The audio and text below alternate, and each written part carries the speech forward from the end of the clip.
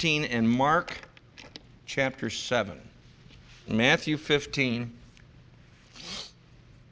and Mark chapter 7.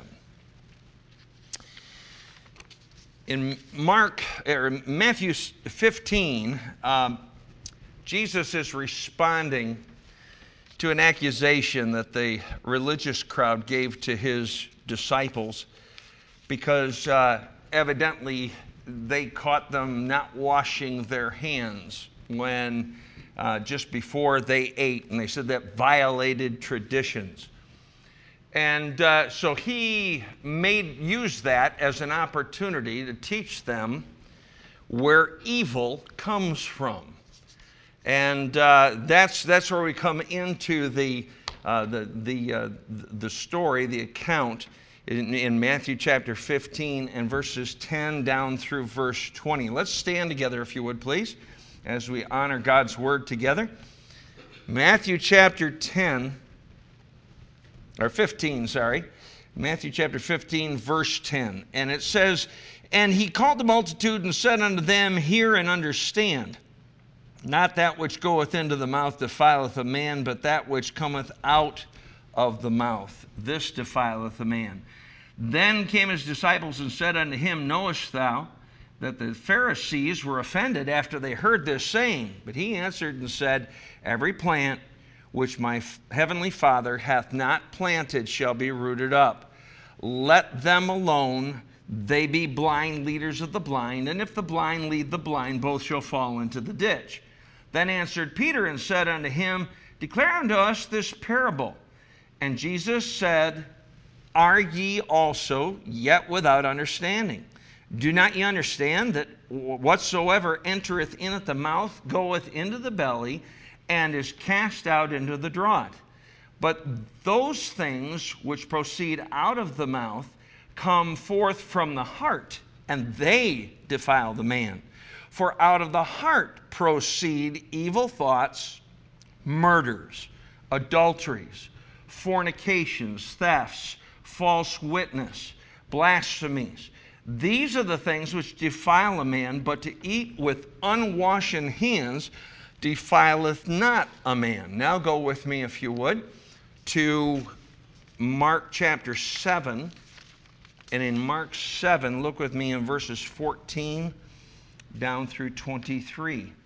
Verse 14 says, "And when he had called all the people unto him, he said unto them, Hearken unto me, every one of you, and understand there is nothing from without a man that entering into him can defile him. But the things which come out of him, those are they that defile the man. If any man have ears to hear, let him hear. And when he was entered into the house from the people, his disciples asked him concerning the parable. And he saith unto them, Are ye so without understanding also? Do ye not perceive that whatsoever thing from without entereth into the man, it cannot defile him, because it entereth not into his heart, but into the belly, and goeth out into the draught, purging all meats.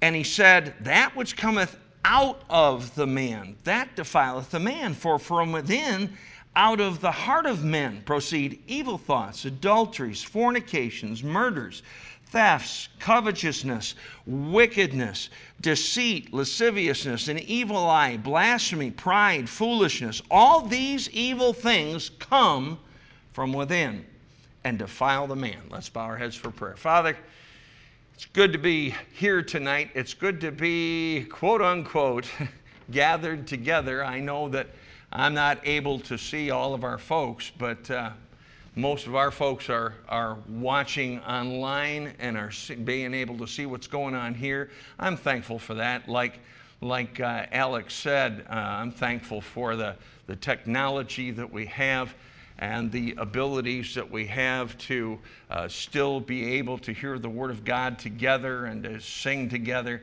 We pray, Lord, that you would just bless this time. And Father, right now, would you please prepare our hearts? Would you right now please give us ears to hear, that we might not just listen to the words, but let them sink down into our hearts. Because the heart is really what the matter is all about tonight and where evil comes from. It comes from within. So we pray, Lord, that you give us understanding like what the disciples needed. They needed understanding, so do we. And we pray that you would speak to our hearts tonight through your word. Well, thank you for it. In Jesus' name we pray. And all God's people said, amen. You may be seated.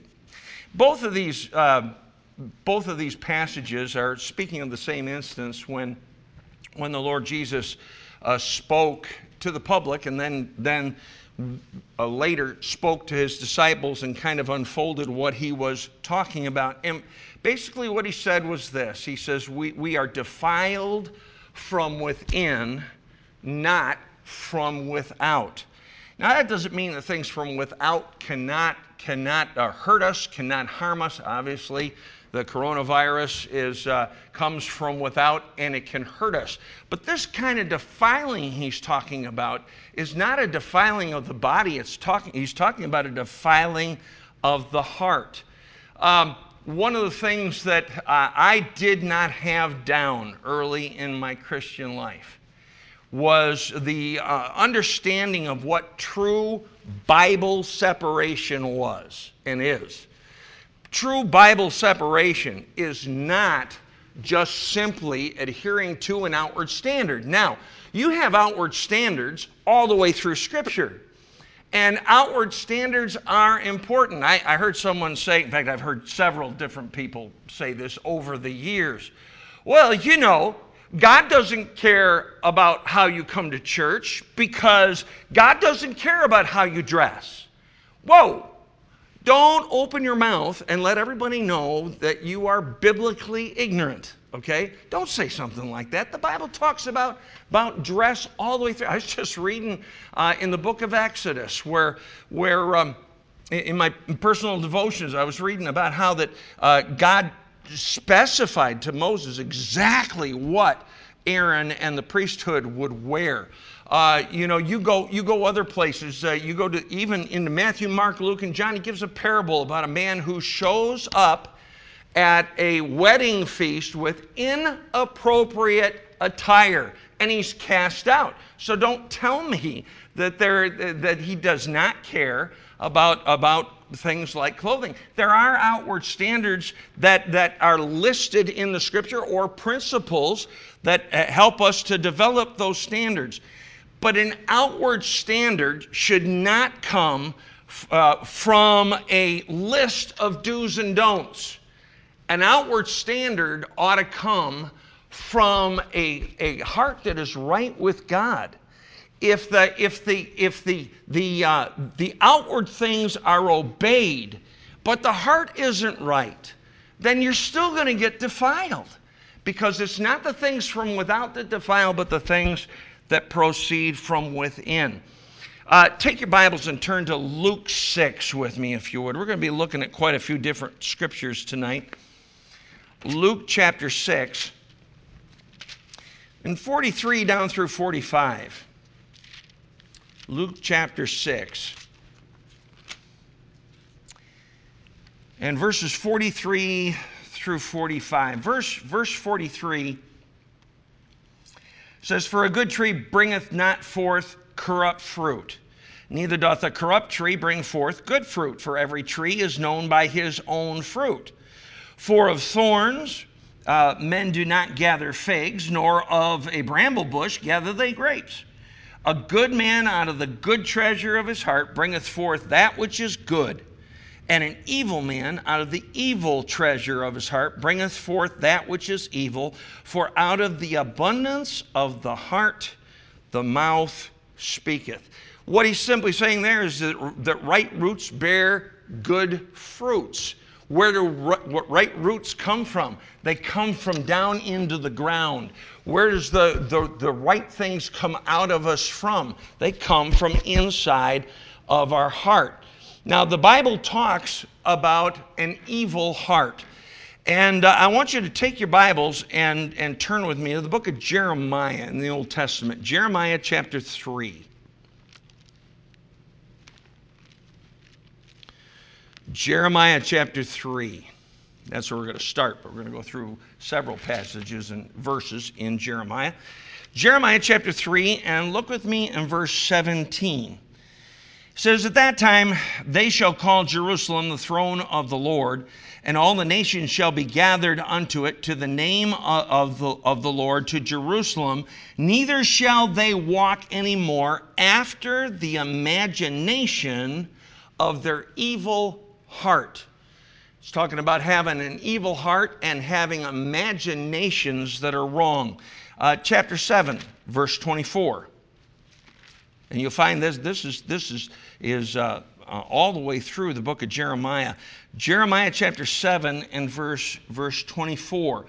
"But they hearkened not, nor inclined their ear, but walked in the counsels and in the imagination of their evil heart, and went backward and not forward." This is where we get the concept of backsliding, okay? Is when you go backwards in your Christian life instead of forward. What was the cause of that? It was wrong thoughts. It was imaginations that was inside the heart. Chapter 11 and down in verse 8.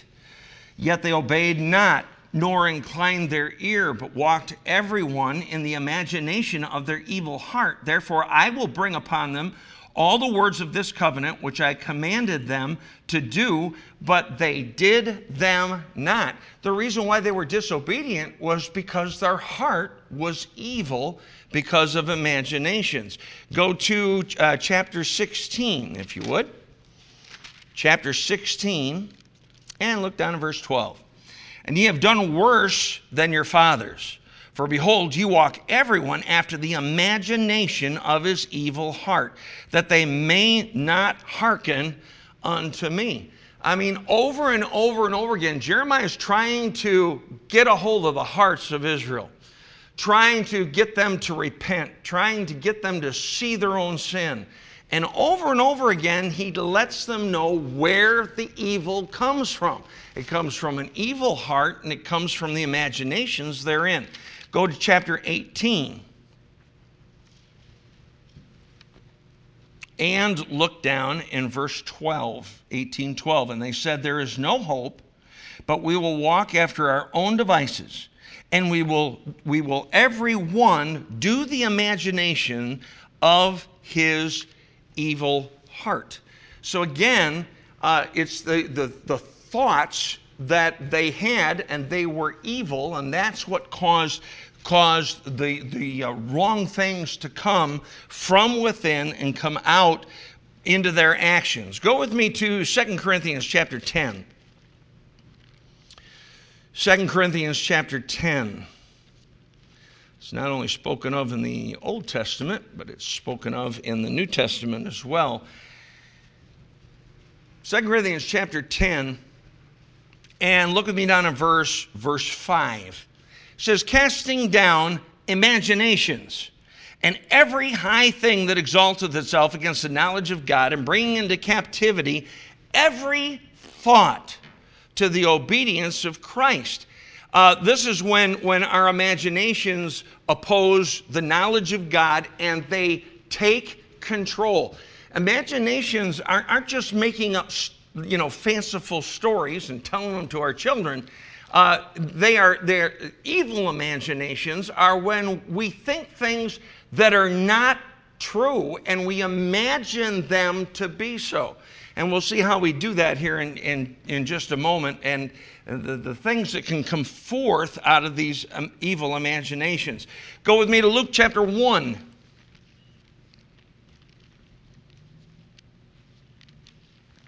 Luke chapter 1.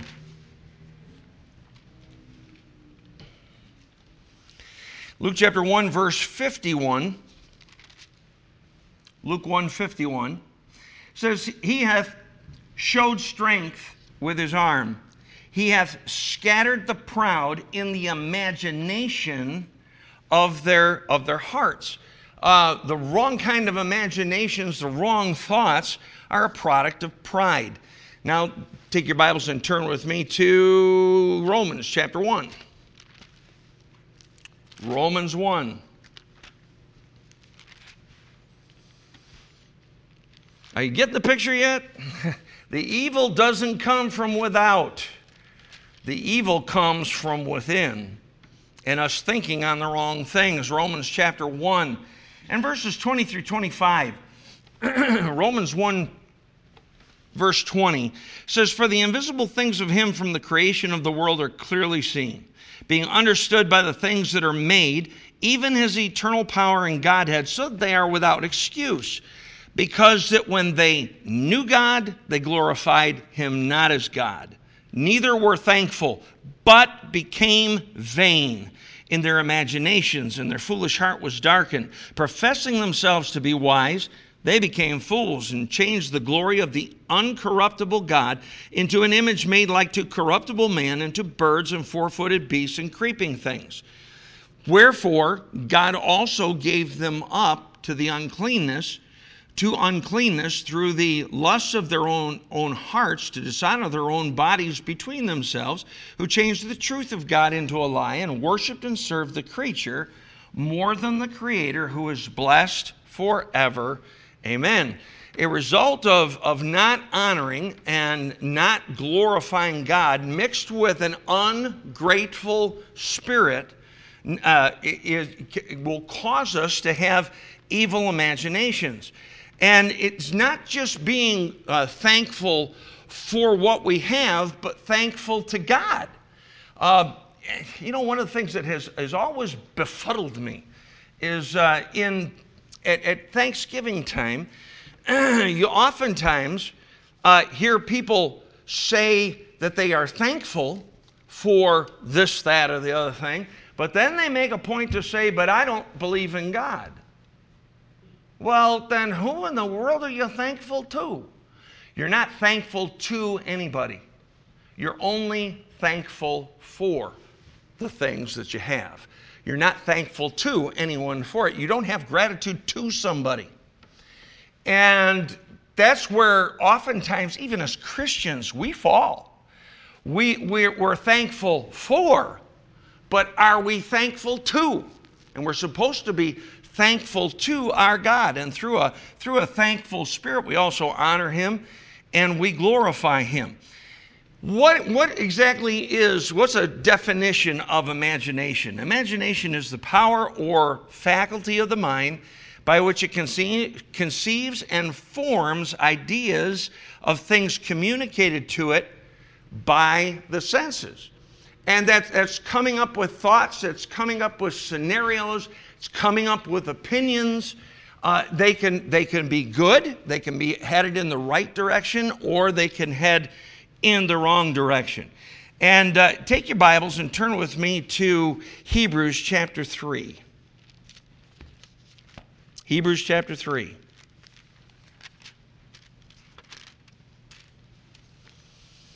Hebrews chapter 3, and look down in verse 12 with me, if you would. Hebrews chapter 3, verse 12. It says, "Take heed, brethren, lest there be in any of you an evil heart of unbelief in departing from the living God." Now here, when he talks about an evil heart, he's talking about more than just imaginations, although I think imaginations play into it. You go back to the Old Testament, and the children of Israel in the wilderness, they did not go into the promised land because of two things. They not only had a evil heart of unbelief, but they had an evil heart of evil imaginations.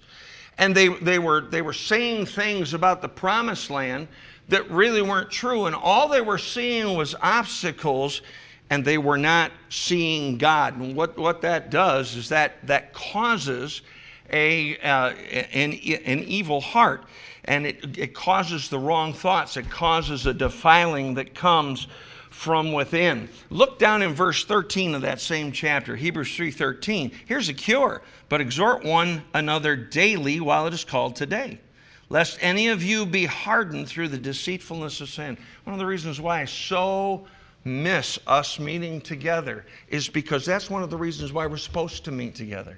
It's so that we can exhort one another. And when people are not here, the exhorting doesn't take place.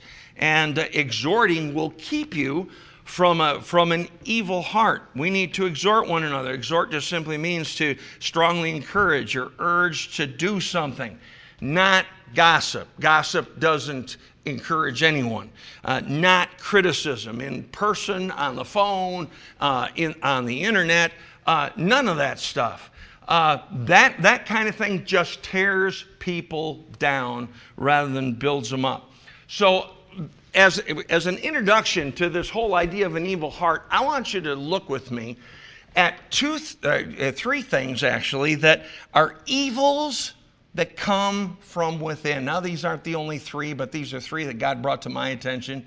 And they're all three of them are called evil, and they all take place from inside of the heart, not outside. You know, we often, I think, sometimes emphasize, and there are evils that are on the outside that can influence us. There's no doubt about it. But if our heart is right on the inside, we'll turn away from that stuff. You know, I believe it was Job who said he made a covenant with his eyes. He said not to look upon a maid. Well, guess what? The maids were still there. And the maids were there who were dressed improperly. We're starting summertime. My wife and I were going down the road the other day, and in the car, and it was a warm day. It was one of the first warm days this week. And I looked and I saw people with only half their clothes on. And I said, well, there it goes. Immediately they're taking them off. You say, yep, and that's what makes me fall and stumble. No, it's not. No, it's not. It's your evil heart from within that makes you fall and stumble, because you can always look away. You can always turn from it. And that's what Job said. He said, I made a covenant with my eyes not to look upon a maid. So there's three things I want us to look at that are evils that come from within. The first one, go with me to Proverbs chapter 23. Proverbs chapter 23. And we kind of touched on this morning. Proverbs 23. This is a variation of it a little bit, but it's along the same lines. Proverbs chapter 23. And in Proverbs 23, look down at verse 6. It says, eat thou not the bread of him that hath an evil eye, neither desire thou his dainty meats. Now, that doesn't mean that he has an eye that's hypnotic. That doesn't mean that he has an eye that's different colors, you know, and looks weird and causes you to do things. No, it's talking about his heart and what his intents and what his desires are. Contrast this with what it says over in Proverbs 22 and verse 9. Proverbs 22:9 says, he that hath a bountiful eye shall be blessed, for he giveth of his bread to the poor. And then you go to verse 6 of Proverbs 23, he says, eat thou not the bread of him that hath an evil eye, neither desire thou his dainty meats, for as he thinketh in his heart, so is he. Eat and drink, saith he to thee, but his heart is not with thee. He's in opposition to you. A bountiful eye looks out for others and tries to fulfill the needs of others. An evil eye is only concerned about himself. An evil eye is a covetous eye. And that's obvious by the phrase, his heart is not with thee. In other words, he has ulterior motives. We should desire to be with others because our heart is with them and their heart is with us. And when you have that kind of a relationship, then you've got iron sharpening iron. Yesterday, I met with our three deacons, and we had a great time. I have really missed spending time with our men in our church. And there wasn't always agreement. There were different opinions that were given out. But you know what? There was a real oneness of spirit. And the reason why is those guys are with me, I'm with them, and they're with each other. There was no contention whatsoever in that entire meeting. And that's because we're looking out. Listen, when you look out for somebody else rather than looking out for you, you're going to have the right intent, and you're going to have the right desires, and you're going to look at the right things. Take your Bibles and turn to Deuteronomy chapter 15. Go to Deuteronomy 15.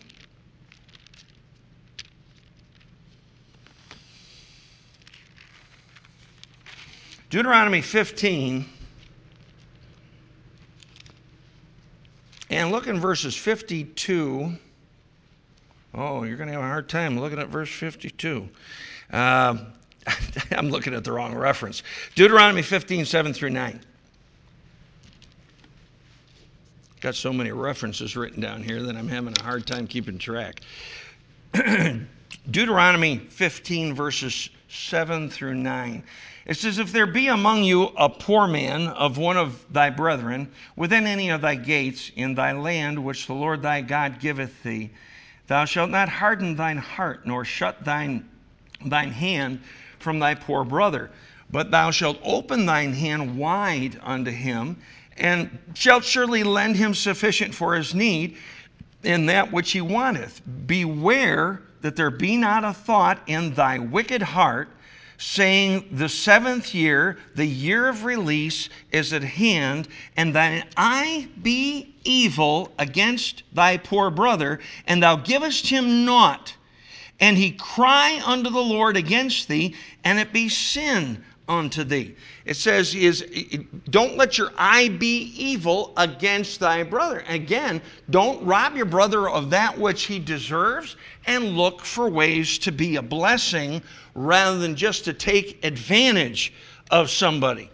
Take your Bibles and turn to Proverbs 28. Proverbs 28. Proverbs 28 and verse 22.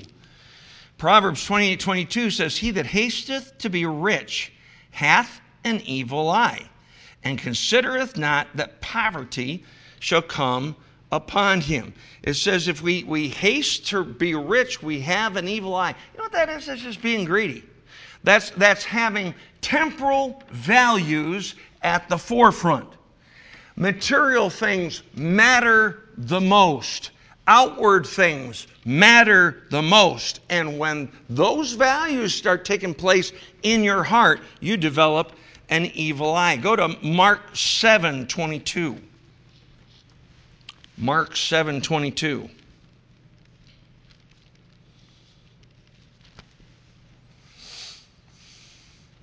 In Mark 7:22, it says, "Thefts, covetousness, wickedness, deceit, lasciviousness, an evil eye, blasphemy, pride, foolishness, all these evil things come from within and defile the man." Again, this evil eye thing is not an outward thing, but it does affect how we see things because of what is going on the inside of our hearts. Go to Deuteronomy 28. Deuteronomy 28. Deuteronomy 28 is the chapter, every time I think of or get ready to read Deuteronomy 28, I think of two words, blessed and cursed. It says, if you do these things, you'll be blessed, and if you don't do these things, you'll be cursed. And it was God's admonition to the nation of Israel before they went into the promised land. Look with me in this chapter down in verses 52 down through 55. Deuteronomy 28:52 says, "And he shall besiege thee in all thy gates until thy high and fenced walls come down wherein thou trustest, throughout all thy land, and he shall besiege thee in all thy gates throughout all thy land, which the Lord thy God hath given thee." He's talking about the enemy besieging them. Verse 53, "And thou shalt eat the fruit of thine own body, the flesh of thy sons and of thy daughters, which the Lord thy God hath given thee in the siege and in the straitness, wherewith thine enemies shall distress thee, so that the man that is tender among you and very delicate, his eye shall be evil toward his brother, and toward the wife of his bosom, and toward the remnant of his children, which he shall leave, so that he will not give to any of them of the flesh of his children, whom he shall eat, because he hath nothing left him in the siege and in the straitness, wherewith thine enemies shall distress thee in all thy gates. Here you've got greed, you've got selfishness. There's cannibalism because they are so much without. They have nothing to eat. They resort to eating their own children, and then they don't even offer anything to someone else who is starving and not able to sustain themselves. This is greed and selfishness with extremely wicked intents. And that's what happens when we begin to entertain an evil eye. Go to Matthew chapter 6. Matthew 6.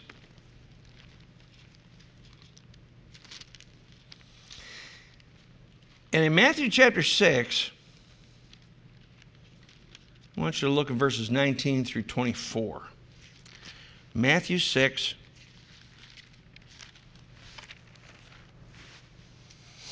And begin in verse 19. It says, Jesus is speaking. He says, lay not up for yourselves treasures upon earth, where moth and rust doth corrupt, and where thieves break through and steal. But lay up for yourselves treasures in heaven, where neither moth nor rust doth corrupt, and where thieves do not break through nor steal.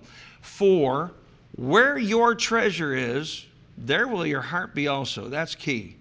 The light of the body is the eye. If therefore thine eye be single, thy whole body shall be full of light. But if thine eye be evil, there's the evil eye, thy whole body shall be full of darkness. If therefore the light that is in thee be darkness, how great is that darkness? No man can serve two masters, for either he will hate the one and love the other, or else he will hold to the one and despise the other. Ye cannot serve God and mammon. Now, what he's talking about there is he's saying that you can tell what's in a person's heart by what you value. For where your treasure is, there will your heart be also. The things that you treasure, and it's not always money. It's just the things that you value. And if you value the wrong things, your eye will be evil, and you'll be looking at things from a totally wrong perspective. Now, what's the cure? You know what? How do you stop? Because that's the natural progression of things. You know, one of the things that you should have figured out by now in the Christian life, if you just let things progress naturally and are not proactive in trying to push it to the side, you're going to just naturally go in that direction. Go to Philippians chapter 2.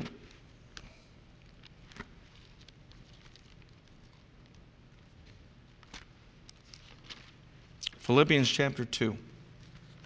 In Philippians chapter 2, verses 3 and 4. Philippians 2, 3 and 4 says, let nothing be done through strife or vainglory, but in lowliness of mind let each esteem other better than themselves. You know, the whole thing starts with pride. And thinking at any time, in any way, that we are better than somebody else. And notice the next thing he says in verse 4. Look not every man on his own things. Why? Because when you start looking at your own things, you start developing an evil eye. Instead, what are we supposed to do? But every man also on the things of others. There's two things that'll give you a cure for the evil eye. Number one, esteem other better. Just treat others better. Not just like you'd like to treat yourself, but even better than you would treat yourself. And then secondly, look on the things of others. In other words, desire to fulfill others' needs more than you even desire to fill your own needs. Now, I realize God gives you resources so that you can fill your own needs. But look to desire and have a desire, have a want to be able to be a blessing to others. And if you keep others in the forefront of your desires as far as trying to be a blessing, you'll find that you will fight off having an evil eye. Second evil that comes from within. Go to 1 Timothy chapter 6. 1 Timothy chapter 6.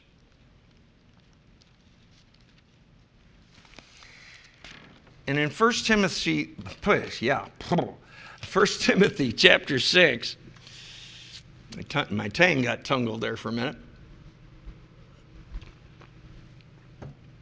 1 Timothy chapter 6, and look down at verse 4. It says, he is proud, knowing nothing, but doting about questions and strifes of words, whereof cometh envy, strife, railings, and evil surmisings. The second evil that I want us to look at is the evil that comes in from our heart of evil surmisings. Evil surmisings are imagining, suspecting, coming to a conclusion with little or merely circumstantial evidence.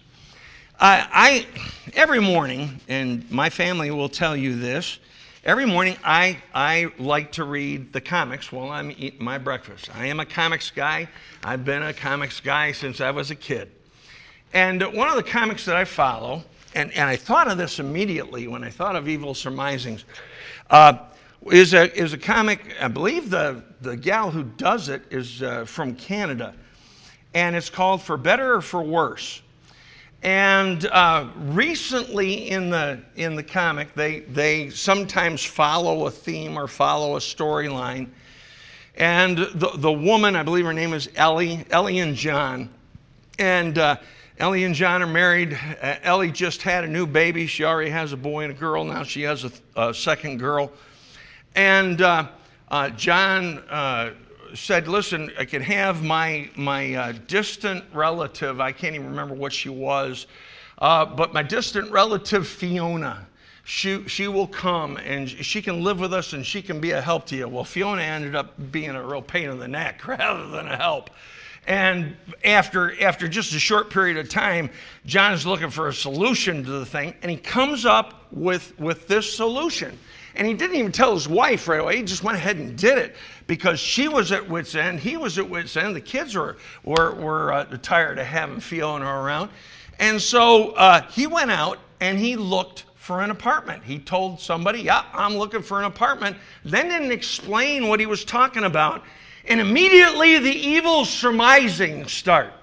And it started in one person's head and heart, and then they passed it on to another. And by the time you're done, you got 4 different women that are talking about this deal. And he goes up and he finds an apartment. He pays for the first month's rent, and he pays for the last month's rent for her. Wants to be a blessing to her. He wants to get her out of the house is what he wants to do.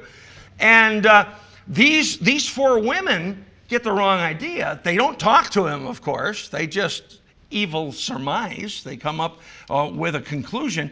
And this is the conversation that they have. One of the ladies says, Ellie knows about the apartment. And this is after he finally had told her. And the other lady says, does she know about Fiona? Oh, probably not.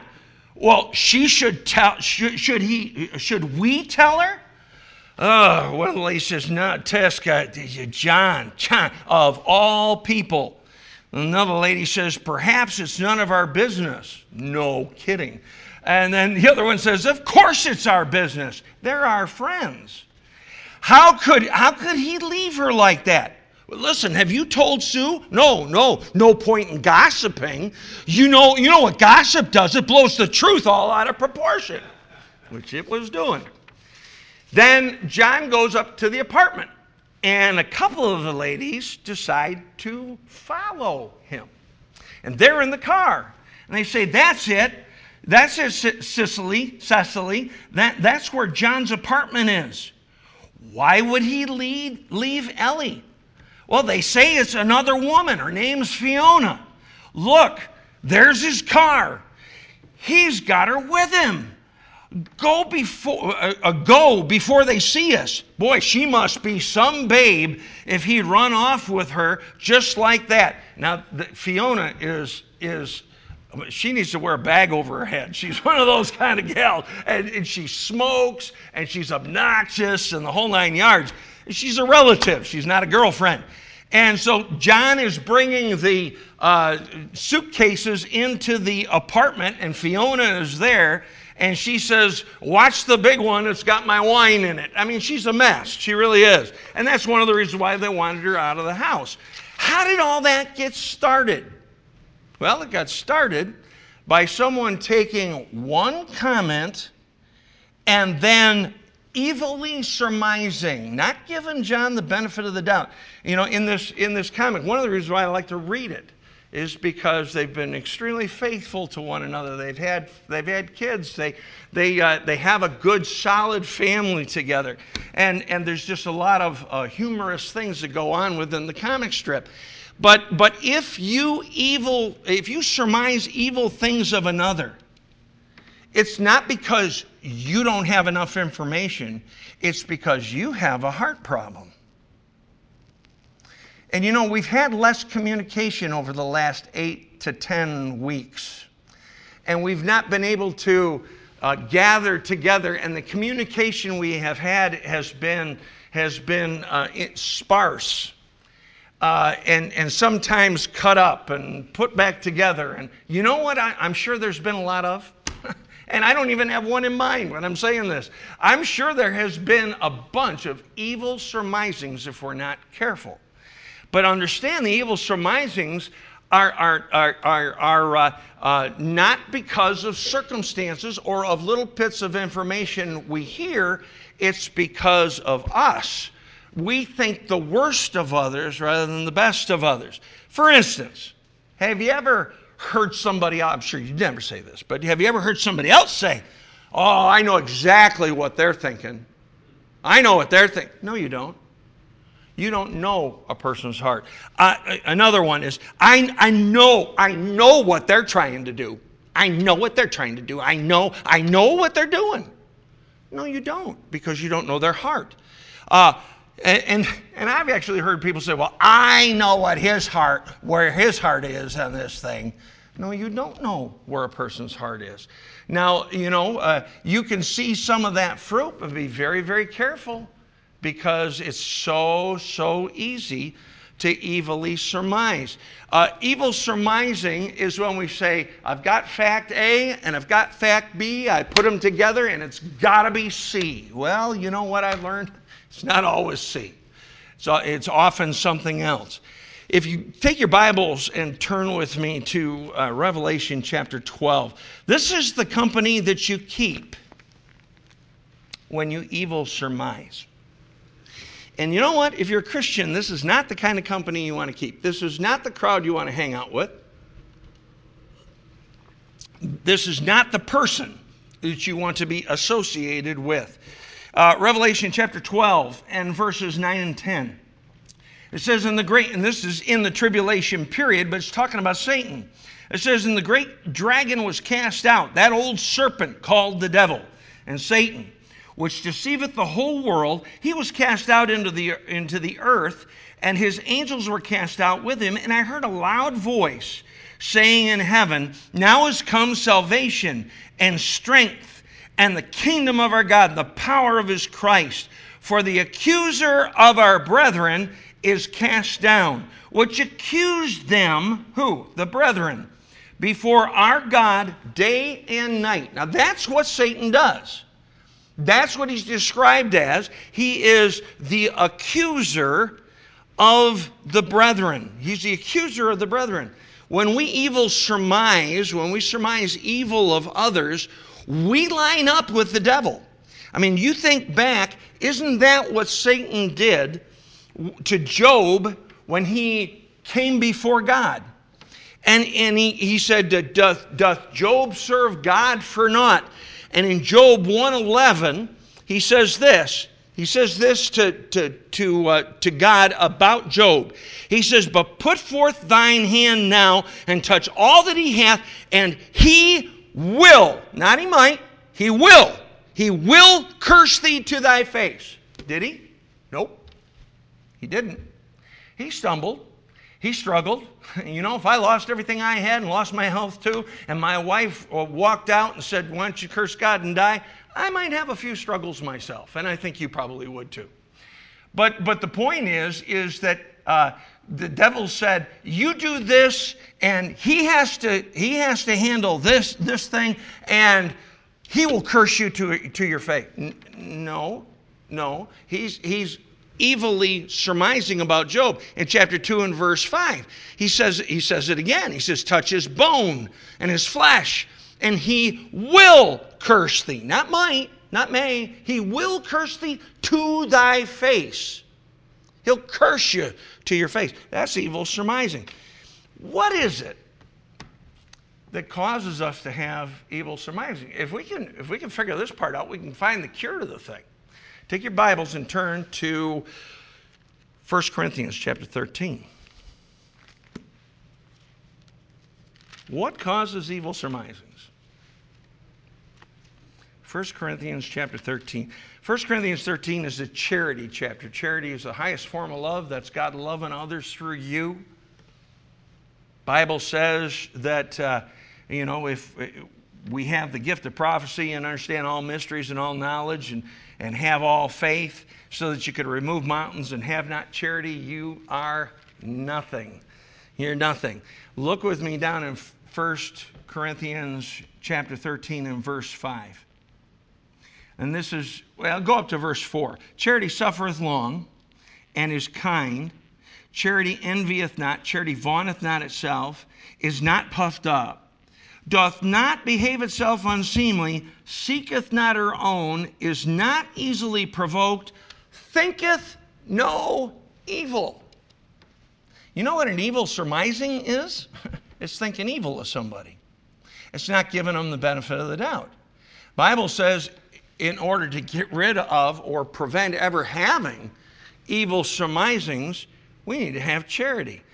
You know what our problem is? You say, well, my problem is I really shouldn't have listened to the gossip. No, it wasn't just the gossip you listened to. It was the gossip you believed because you didn't love the people they were talking about. And if you loved them, you would not have come to evil surmisings. You would not have come to evil conclusions. If you hear something off about somebody, do you immediately jump to a conclusion and put the hammer down on them? That's evil surmisings. And the Bible says charity thinketh no evil. Thinketh no evil. They think the best of somebody, not the worst of somebody. And so what our problem is when we have evil surmisings, that comes from within, and it comes because we don't have a proper love for others. And one last thing. Go to Numbers chapter 13. Third evil that comes from within. Numbers 13. In Numbers 13, we find that the 10 spies went out and spied out the land. 12 spies went out and spied out the land. 10 came back and said, we can't go into the land and because of the opposition. And then 2 came back, of course that was Joshua and Caleb, and said, we can. God's given us the land, let's go. But look with me in Numbers 13 verses 25 down through 33. And verse 25 says, and they returned from searching of the land after 40 days. And so now this is the report. Verse 26, and they went and came to Moses and to Aaron and to all the congregation of the children of Israel unto the wilderness of Paran to Kadesh, and brought back word unto them and unto all the congregation, and showed them the fruit of the land. And they told him and said, we came unto the land whither thou sentest us, and surely it floweth with milk and honey, and this is the fruit of it. Nevertheless, the people be strong that dwell in the land, and the cities are walled and very great. And moreover, we saw the children of Anak there. The Amalekites dwell in the land of the south, And the Hittites and the Jebusites and the Amorites dwell in the mountains, and the Canaanites dwell by the sea and by the coast of Jordan. And Caleb stilled the people before Moses and said, "Let us go up at once and possess it, for we are well able to overcome it." And he didn't say that because he thought that they were tough and stronger, but because they had a God who told them that he would give them the land. And verse 31 says, "But the men that went up with him said, We be not able to go up against the people, for they are stronger than we. And they brought up an evil report of the land, which they had searched unto the children of Israel, saying, The land through which we have gone to search it is a land that eateth up the inhabitants thereof, and all the people that we saw in it are men of a great stature. And there we saw the giants, the sons of Anak, which come of the giants, and we were in our own sight as grasshoppers. And so we were in their sight." Now they gave an evil report. Evil reports have a tendency to give way to exaggeration. He said, "Well, we were in our own sights compared to them as grasshoppers." Do you realize how tall those boogers would have had to been had that been the case? They would have been way beyond if they were grasshoppers in comparison. So it's given to exaggeration. With an evil report, they saw the same thing that Joshua and Caleb saw. Joshua and Caleb saw the giants, saw the land, saw the fruits thereof. They saw it all. What was the difference? Why did Joshua and Caleb come back with a good report, but the 10 came back with an evil report of the land? Here's the key. Go with me to Hebrews chapter 3. Hebrews chapter 3.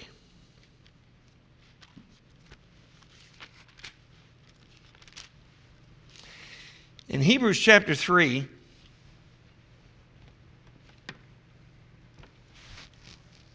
look down in verse 17 through 19. Hebrews chapter 3, verses 17. Let me take a look at that again. Be 17 and 18 and 19. Yeah, 17 through 19. It says, "But with whom was he grieved 40 years?" And this is talking about Moses being grieved with the people of Israel. "Was it not with them that had sinned, whose carcasses fell in the wilderness, and to whom sware he that they should not enter into his rest, to them that believed not?" Now, these are the folks that came back and says, we can't go in. And they convinced all the rest of the people. And except for Joshua and Caleb, all the rest said, we can't do that. Verse 19, "So we see that they could not enter in because of unbelief." Why did they come back with an evil report? They came back with an evil report because they did not believe God. They did not have strong faith. The byproduct of an evil report and of lack of faith is complaining. And you find this through the accounts of children of Israel in the wilderness. They complained, they griped, they bellyached. I mean, the whole time they were there. And that was the generation that God said, okay, you're not going to go into the promised land. And it was because of their unbelief. Take your Bibles and turn with me to Ephesians chapter 4. Along with this, with evil reports, go evil speakings. And they go hand in hand.